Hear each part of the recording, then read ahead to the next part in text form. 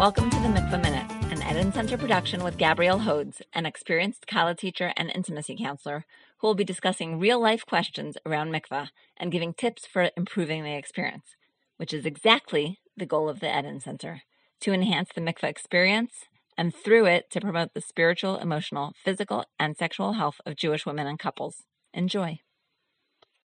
Hi everybody. I'd like to talk today about mikveh and time management. We often have an image in our head of calm and serenity surrounding our visit to the mikveh.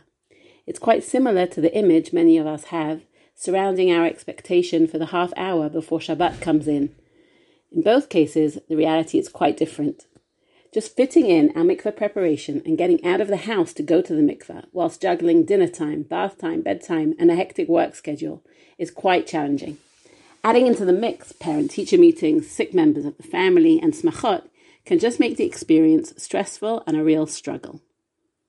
I'd like to provide some ideas that may help with our time management and suggest a few ways to identify what is causing the stress. Firstly, let's look at what we have to do from the halachic perspective in order to prepare ourselves for the mikveh. We need to take a shower or a bath and wash our body and hair with warm water and soap. We need to remove the chatzitzot. The halachic term for all of this is chafifah. We then need to check over our body to ensure that we have removed all the chatzitzot, and this is called iyun.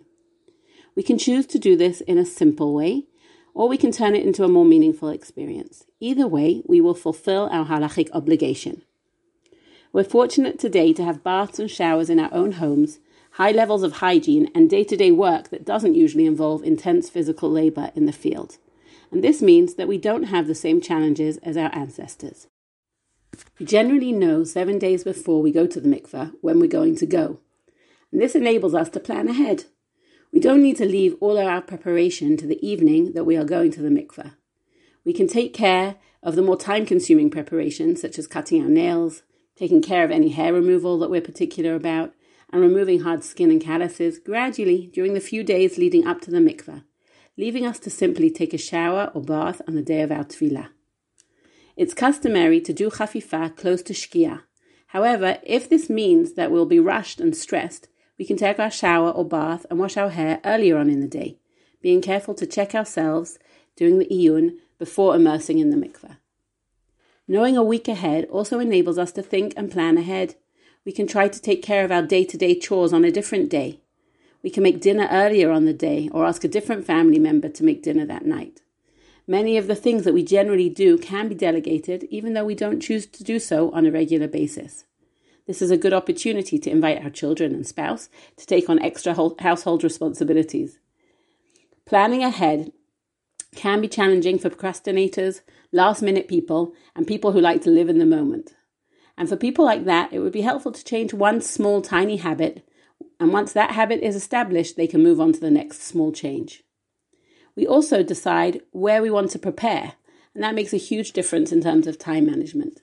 Some people prefer and find it easier to prepare at home, just going to the mikveh to immerse, whereas others prefer to do all the preparation at the mikveh. The decision of where to prepare is influenced by many factors throughout our lifetime, such as the season. Is it summer or winter? Do we have young children or older children? At the moment, due to corona, most mikvaot are only allowing women to come to dip, and the bathrooms are not available for preparation. This has made many women change their mikveh habits. For some, it has made the preparation much more manageable and the trip to the mikveh quicker and easier, and for others who prefer to prepare at the mikveh, it has made it more challenging. It could be that preparing at the mikveh saves you time. You could go straight from work without having to stop off at home first. It could be that in the winter, it's cold, and by preparing in the mikveh, you save yourself having to get dressed in layers after preparing at home, only to undress all of those layers at the mikveh again, only to put them on afterwards.